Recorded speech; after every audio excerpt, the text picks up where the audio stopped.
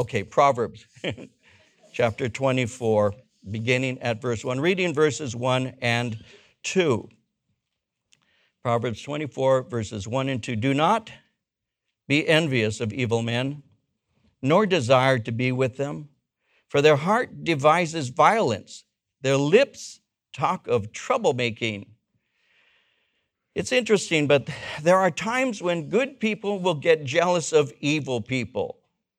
They see their prosperity, they see their popularity, they see their influence, and they want that. And that may entice this good person to imitate the one who's not good or the evil one, so that they too can have the things that the evil person has. So he says, do not be envious of evil men, nor desire to be with them. So be careful that you don't see their prosperity and their popularity and their influence and desire that. You're going to want to sometimes spend time with them. You want to gain something from them. And Solomon says, don't do this because you may learn their ways and enter into sin. And you never really know what they may end up doing that will harm you. You see, sometimes evil people can be charming and they're extremely seductive. There's many a good girl or a good young man who's been hurt by a charming evil person. So a closer look at them can often be the proper antidote to envy of them. Remember Proverbs 13:20, he who walks with wise men will be wise, but the companion of fools will be destroyed. Verse 3, through wisdom a house is built, and by understanding it is established. By knowledge the rooms are filled with all precious and pleasant riches. So instead of imitating the evil gain of men, he's saying seek God's wisdom to build your home. The wisdom gained through knowledge of Jesus is essential for domestic blessings. So if we neglect prayer and Bible reading and fellowship, we ultimately will reap the consequences. So through wisdom, a house is built. By understanding, it is established. Your home is going to be established by the wisdom and understanding of the ways of the Lord. And your life will be blessed by him. By knowledge, the rooms are filled with precious and pleasant riches. And so we need to make sure that we do the things that are pleasing to the Lord so that we might gain the blessings or receive the blessings that the Lord would have for us. Verses 5 and 6. A wise man is strong. Yes, a man of knowledge increases strength. For by wise counsel you will wage your own war, and in a multitude of counselors there is safety. Wisdom imparts a strength that is greater than physical might. Trust in God gives us purpose. It gives us determination. When you trust the Lord, you have courage. When you know the Lord, you have proper goals. When you walk with the Lord, you have values. And as you're growing, these things actually continue to grow in you. These things that you have, this wisdom and all that's being imparted to you, actually continues to grow with experience over time. And so a wise man is strong, a man of knowledge increases strength. He says in verse 6, for by wise counsel you will wage your own war, and in a multitude of counselors there is safety. Victory in battle is more than simple human strength. You need wise counsel. In Proverbs 11, verse 14, where there is no counsel, the people fall. In the multitude of counselors, there's safety. Proverbs 18, verse 1, a man who isolates himself seeks his own desire. He rages against all wise judgment. It's always wise for you when you're making decisions, if you're able to seek out wise counsel as you make those decisions. It's a foolish thing if you say, well, I'm going to do what I want without asking because I know what's best for me. You know, as a pastor, people sometimes think, well, you're a Calvary Chapel pastor. Don't you have the Moses model of leadership? You hear from God and you just go in the direction that God tells you, right? You never seek counsel. That's not true at all. That's not true at all. I seek counsel all the time. I seek counsel almost every day in one form or another through conversation or question. I'll say, what do you think about this? And what do you think about that? And I was thinking about doing this. And would you do that? I ask counsel all the time. And it's not by calling up some person who's in some high position of authority because only he can speak to me. I speak to my staff. I speak to my secretaries. I'll say, what do you think about this? And I'm considering that. What do you think about that? What do you think? And they'll give me their their opinions and their advice. And I think, that's not a bad idea. That's a pretty stinking good idea. Glad I hired you. I was wise. No, so I do that. I do it all the time. I do it almost every day. So this church is not my idea. This church is God's idea, and it's a compilation of people's gifts and strengths that has put it together the way that it is. So one person can't take all the credit for anything that's good. So it's wise to seek counsel. If you've got something that you're considering and you're saying this is going to be a life-changing decision, be wise enough to ask for advice from other people. Be wise. That doesn't mean that they're going to hear from God on your behalf every time. It simply means that you can add that to the mix of the things that you've been praying about and see whether or not that resonates with something the Spirit of the Lord has been sharing with you. And so it's very important for us to have counsel, to receive counsel from others, and to listen. Verse 6 again, for by wise counsel you will wage your own war. In the multitude of counselors there is safety. Verse 7, wisdom is too lofty for a fool. He does not open his mouth in the gate.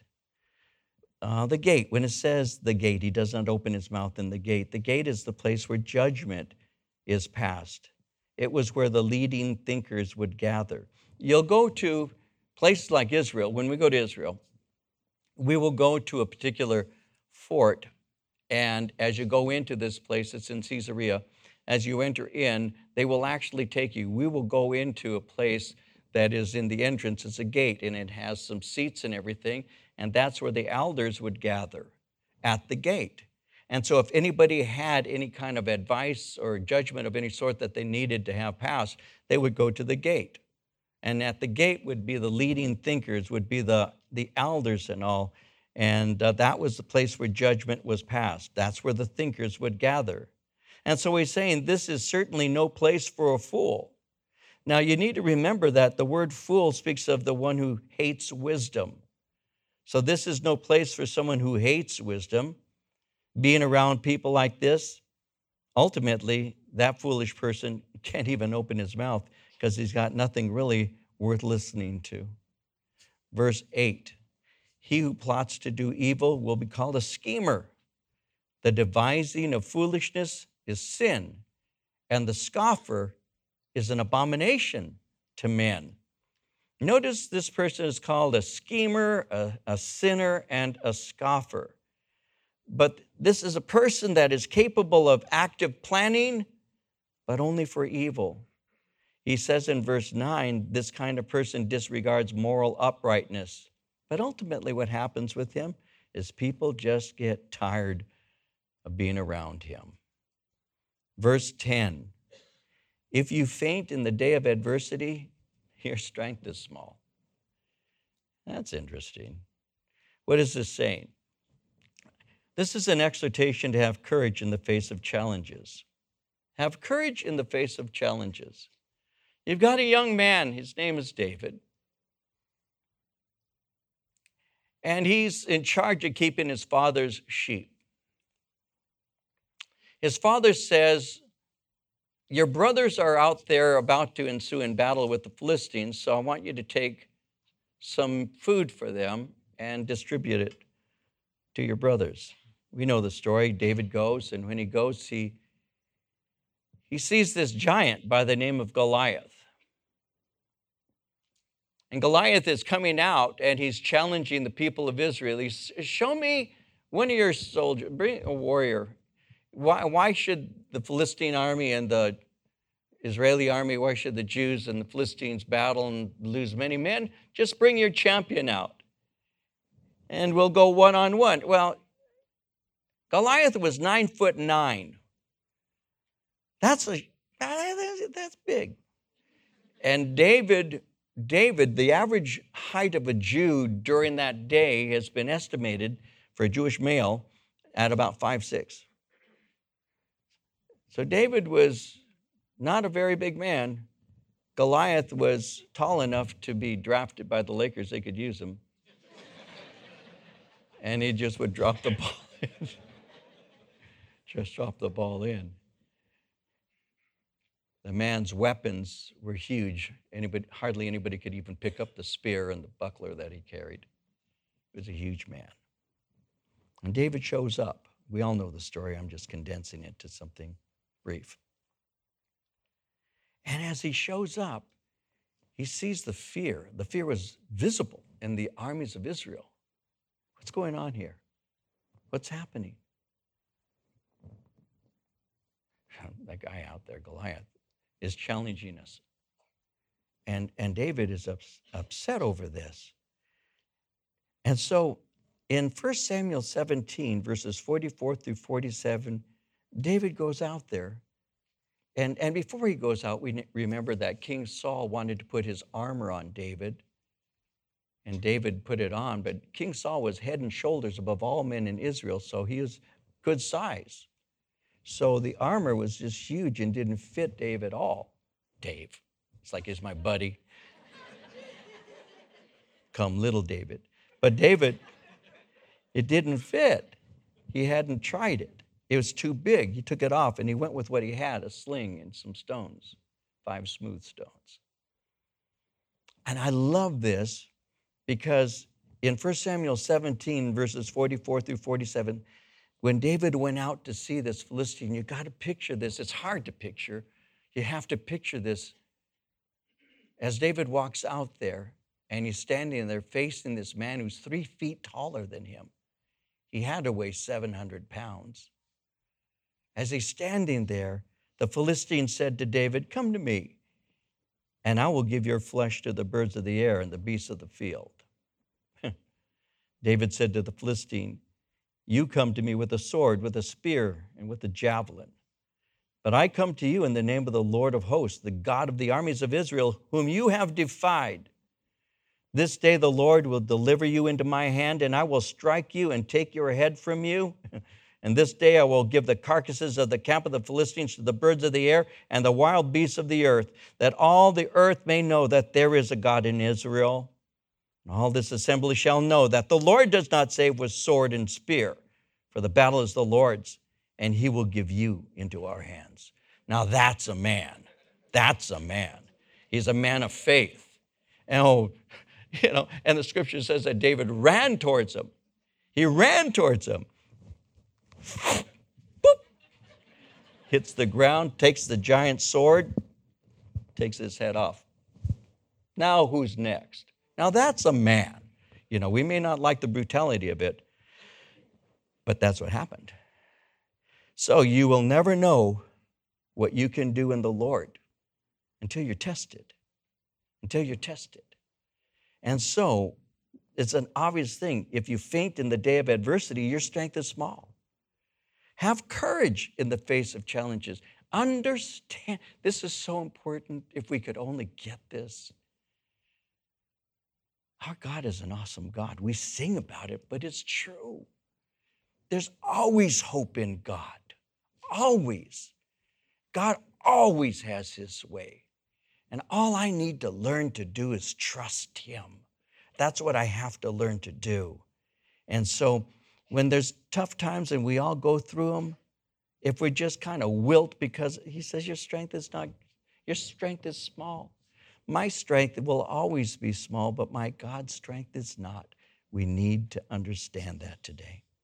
Now, verse 11, deliver those who are drawn toward death and hold back those stumbling to slaughter. If you say, surely we didn't know this, does not he who weighs the hearts consider it? He who keeps your soul, does he not know it? And will he not render to each man according to his deeds? Deliver those who are drawn toward death. God holds people responsible for rescuing those who are in mortal danger. Obviously, this has a general application, and the general application would be we should help those who are in need. But it's this portion of Scripture that has been applied to the pro-life movement. Perhaps some of you have heard it.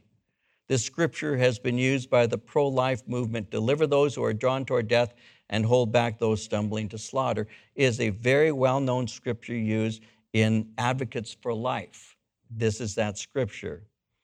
The thought is that we are responsible to rescue those on the path of death. And since unborn babies cannot save themselves, then we should do what we can. Advocates for abortion often speak of fetal tissue, or they speak of unwanted children, children that ultimately are abused. They speak concerning the financial cost to society with these children, no parents. They speak of it being a woman and her doctor's decision. And I can still remember when the cry was, well, if she can't get a legal one, she'll go to a back alley abortionist and we'll have what we used to call, and they referred to as a coat hanger abortion. A lot of you perhaps remember that. Some of you are old enough to. Others perhaps you've heard that because you're young and don't realize that. But that was the argument. There is a man by the name of Bernard Nathanson. Bernard Nathanson is a Jewish man, an atheist, who supervised at least 75,000 abortions. 75,000 abortions, Bernard Nathanson. And this is what he said.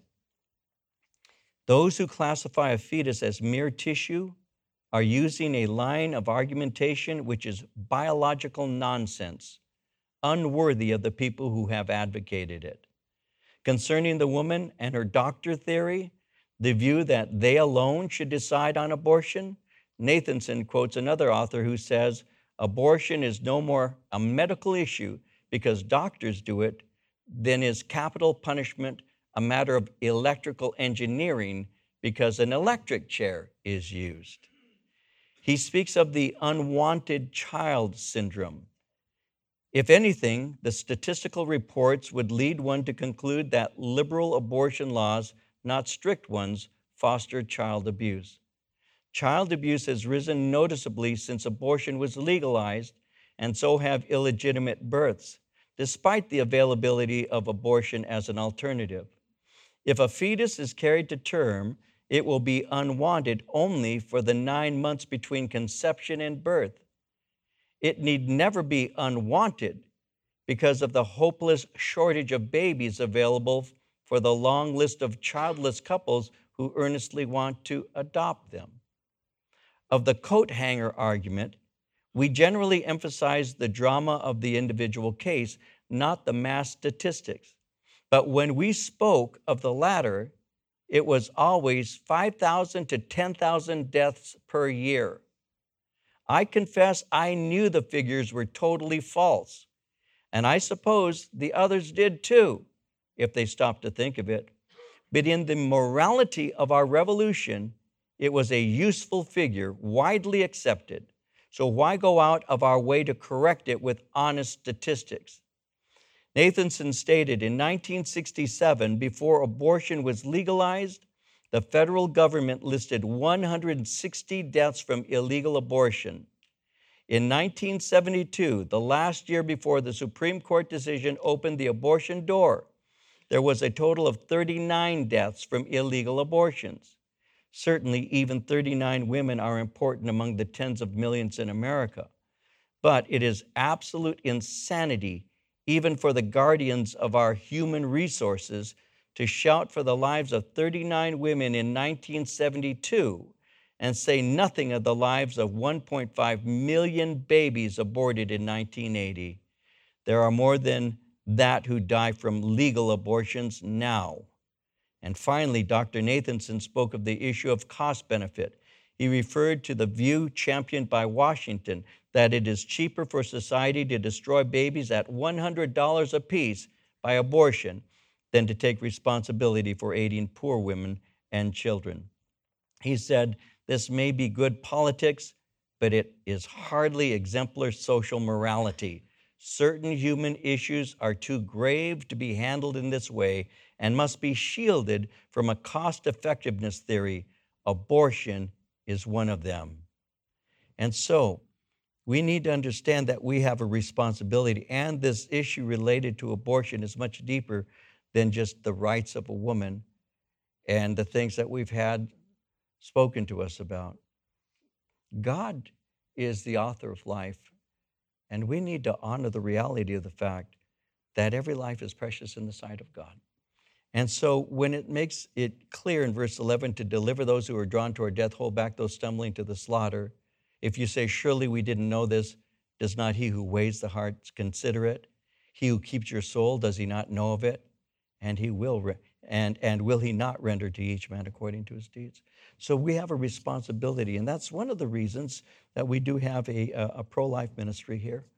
And we have ministry to ladies as well as the men, because men who have gone through that experience with somebody, girlfriend, wife, or whatever, they also deal with memories and traumas that are related to that decision.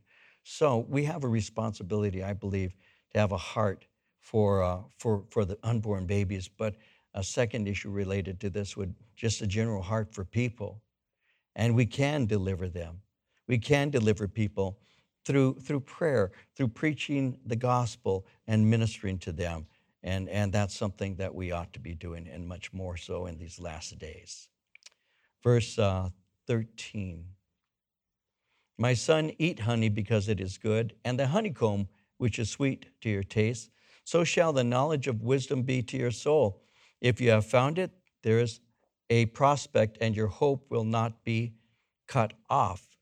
As honey is sweet to the taste, he's saying, wisdom is sweet to your soul.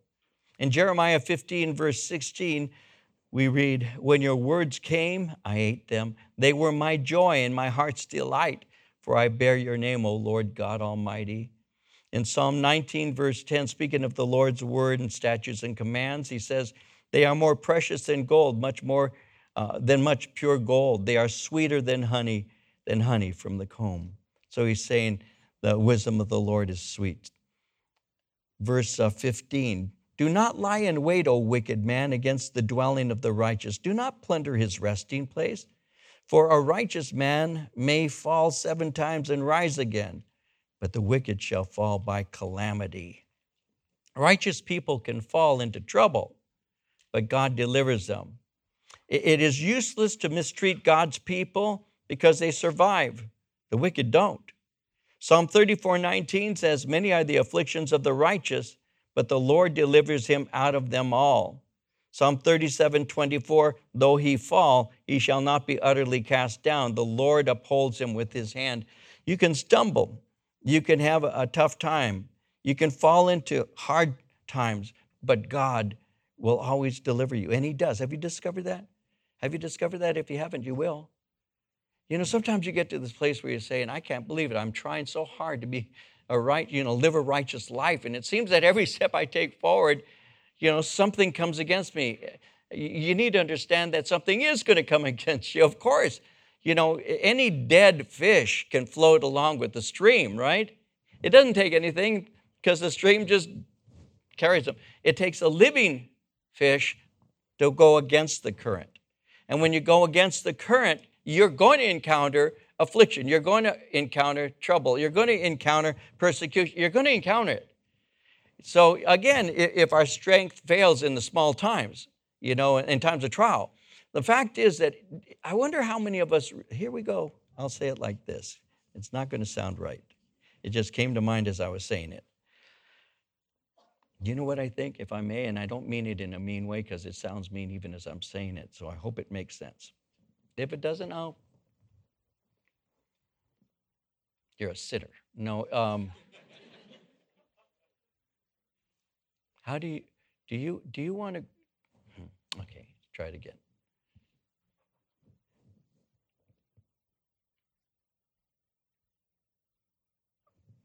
I made a decision a long time ago, I'll make it personal. I made a decision a long time ago I wanted to be used of the Lord. I said to the Lord in various ways, break me and use me. We used to sing a song, melt me, mold me, break me, use me. And I would say, God, break me. I wonder how many in this room have ever sung that or prayed that. Break me, break. He'll break you. He'll break you. And then, God, break me. Something happens. Why are you doing this to me, God? I thought you asked me. I thought you were praying, saying, break me, melt me, mold me. Weren't you just singing that?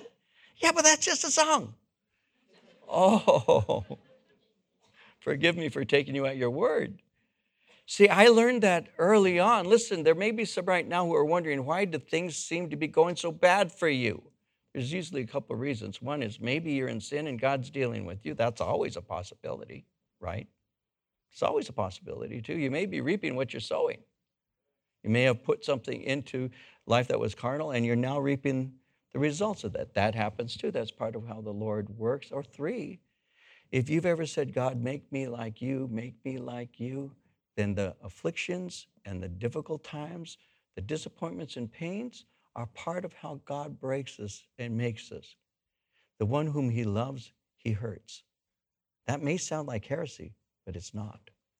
The one whom he loves, he breaks. He breaks. And you will find yourself at the point where you can't hold on any longer. And you tell him, I can't. It's at that point that his strength is made perfect in your weakness. And then you discover something about the Lord. You've been there all along. I was just so caught up looking at what I'm going through that I forgot to look to you. I was like the apostle Peter. I said, Lord, if it's you, then call me out of this boat. I didn't realize that I'd notice the waves and I'd hear the wind and I'd suffer and when I took my eyes off of you and I looked at my circumstances, I sunk, right? That's what happens sometimes. Let me tell you something. This is called meat. What I'm telling you is actually something called meat. Because some of you have gotten to the point where you want to give up because you thought it would be easier. Because you're disappointed in God. Because you think God's being cruel to you. And he's not. He's molding you. He's shaping you. He's breaking you. And he's tearing out of your life the things that don't matter so that you're left with the things that do. Understand that. Listen, I've been walking with the Lord for a while now, as a minister, as a Christian, and I can tell you that the Lord chastens those whom he loves, and that the Lord shapes you. Amen. That the Lord shapes you. I can tell you that. Do you want to love?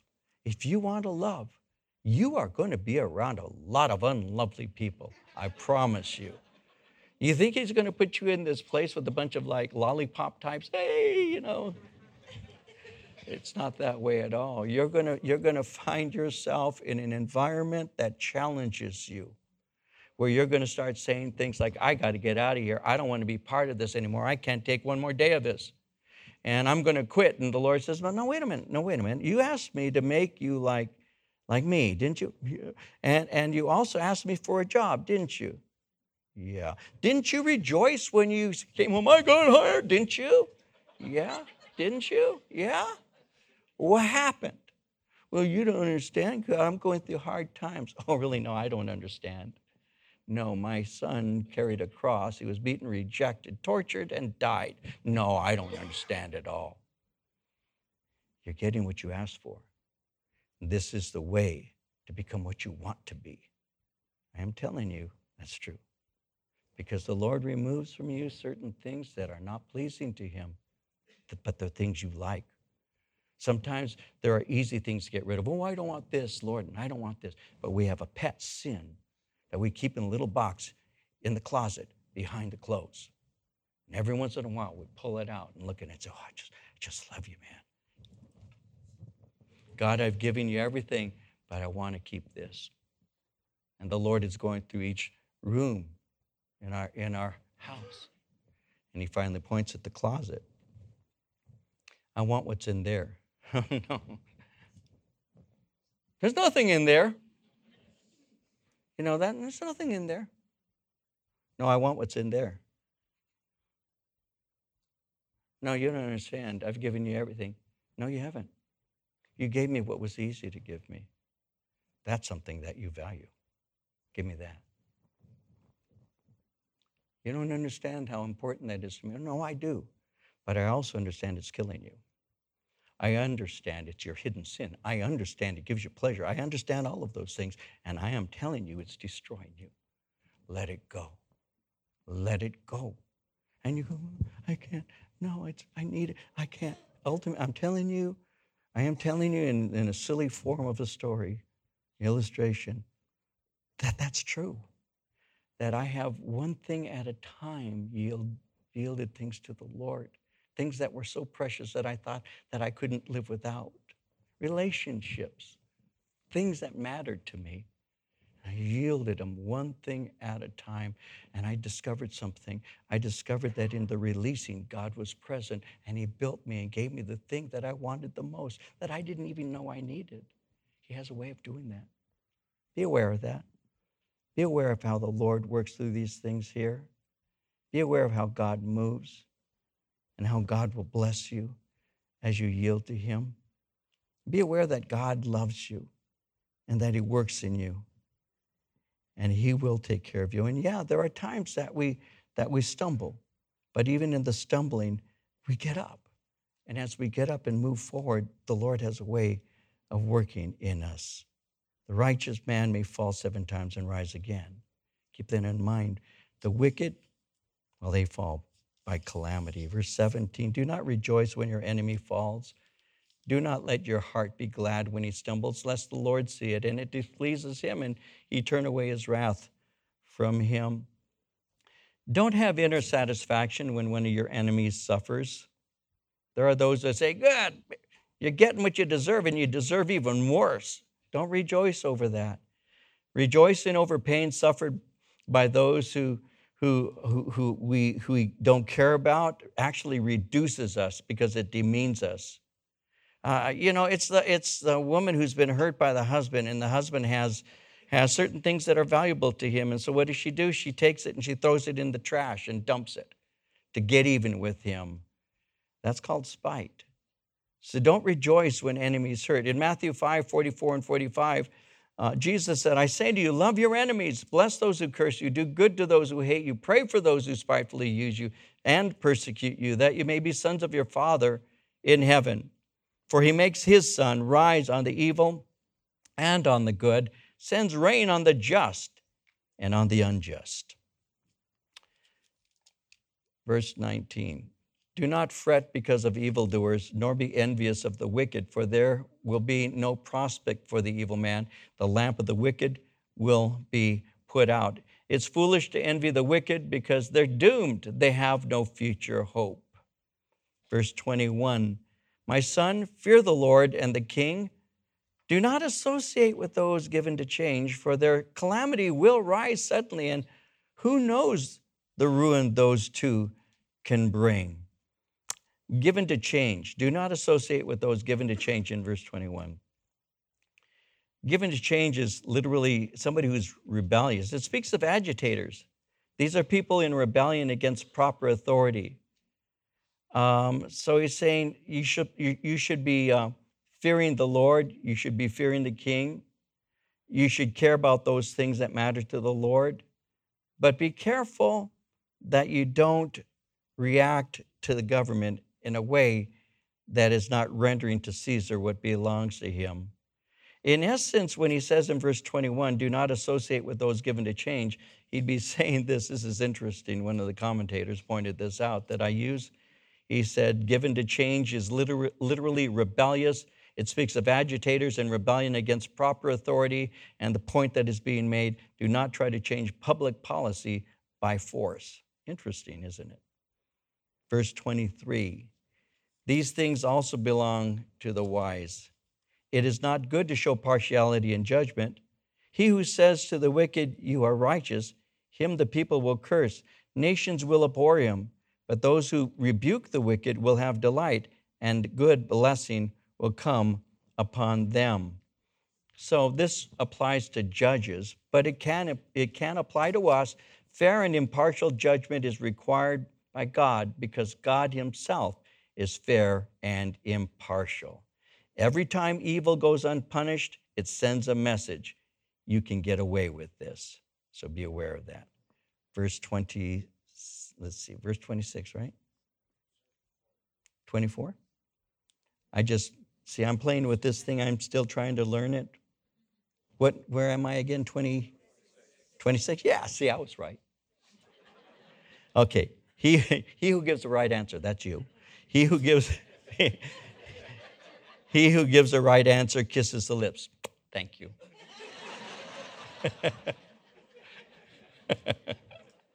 Friendship is characterized by truth. Verse 27.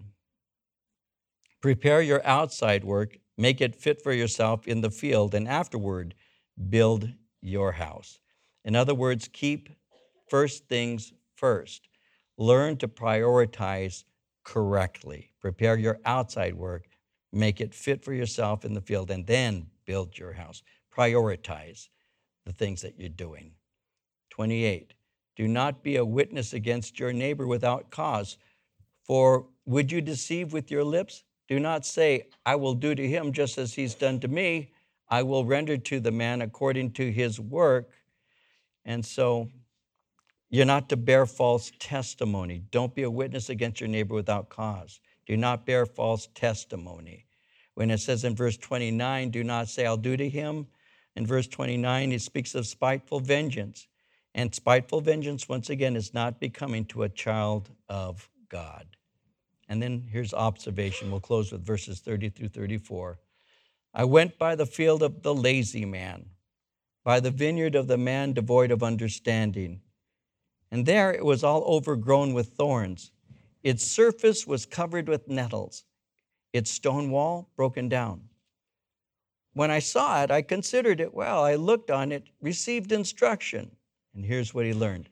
A little sleep, a little slumber, a little folding of the hands to rest. So shall your poverty come like a prowler, your need like an armed man. So I go by somebody's house, the lazy man, and it's overgrown with thorns. Its walls broken down. So somebody says, well, what's the big deal? It's his property. What if they can't work on it? What if they don't want to work on it? Well, he'd be saying that your home often represents your priorities. It reveals the things that you value. Now, he's not encouraging materialism. What he's encouraging is diligence and stewardship. The things you own, the way they're maintained, represent your priorities. My father, when I was young, my father said to me, David, there are two things that you're going to spend a lot of money on. He said, so take care of them. One, it's your car. So take care of your car because it's one of the larger expenses you'll ever have. And secondly, take care of your home. And what my father was trying to teach me was priorities. He said, if you're going to spend a lot of money on these things, take care of the things you spend your money on. That's basically what we're seeing here. He's saying the guy has a house, but he's let it go down. He looks at the wall, it's broken down. Walls not only were used to keep things in, but they were also used to keep people out. And so your priority is protecting that which is yours in the responsible fashion you ought to be exercising, is demonstrating that you don't really know how to take care of the things that you have. So make sure that you're aware of these things. Make sure that your priorities are right. You see, this slothful man has many advantages. When you look at this, he has land, he has a field, he has a vineyard. It's surrounded by a stone wall. And these are resources that could be put to good use. They could produce for him. They could produce for his family. But as he's looking at it, he's saying, your wall's broken down, and he won't repair it. Your vineyard is left vulnerable to any invader. Your field is left untilled. It's unkept. It doesn't produce crops for you. And so he's become poor because the only thing that matters to him is a nap. So it's a picture to contrast laziness with the reward of diligence. Remember Proverbs 10, verse 4, he who has a slack hand becomes poor. The hand of the diligent makes rich. What's that mean? That means that we ought to work diligently. The United States, as a young nation, was built on the Protestant work ethic. You work, you achieve, God blesses. We get it right out of the scriptures. And so rather than letting things that have value just corrode, he's saying, have your priorities straight. Take care of the things that God has been gracious to give to you.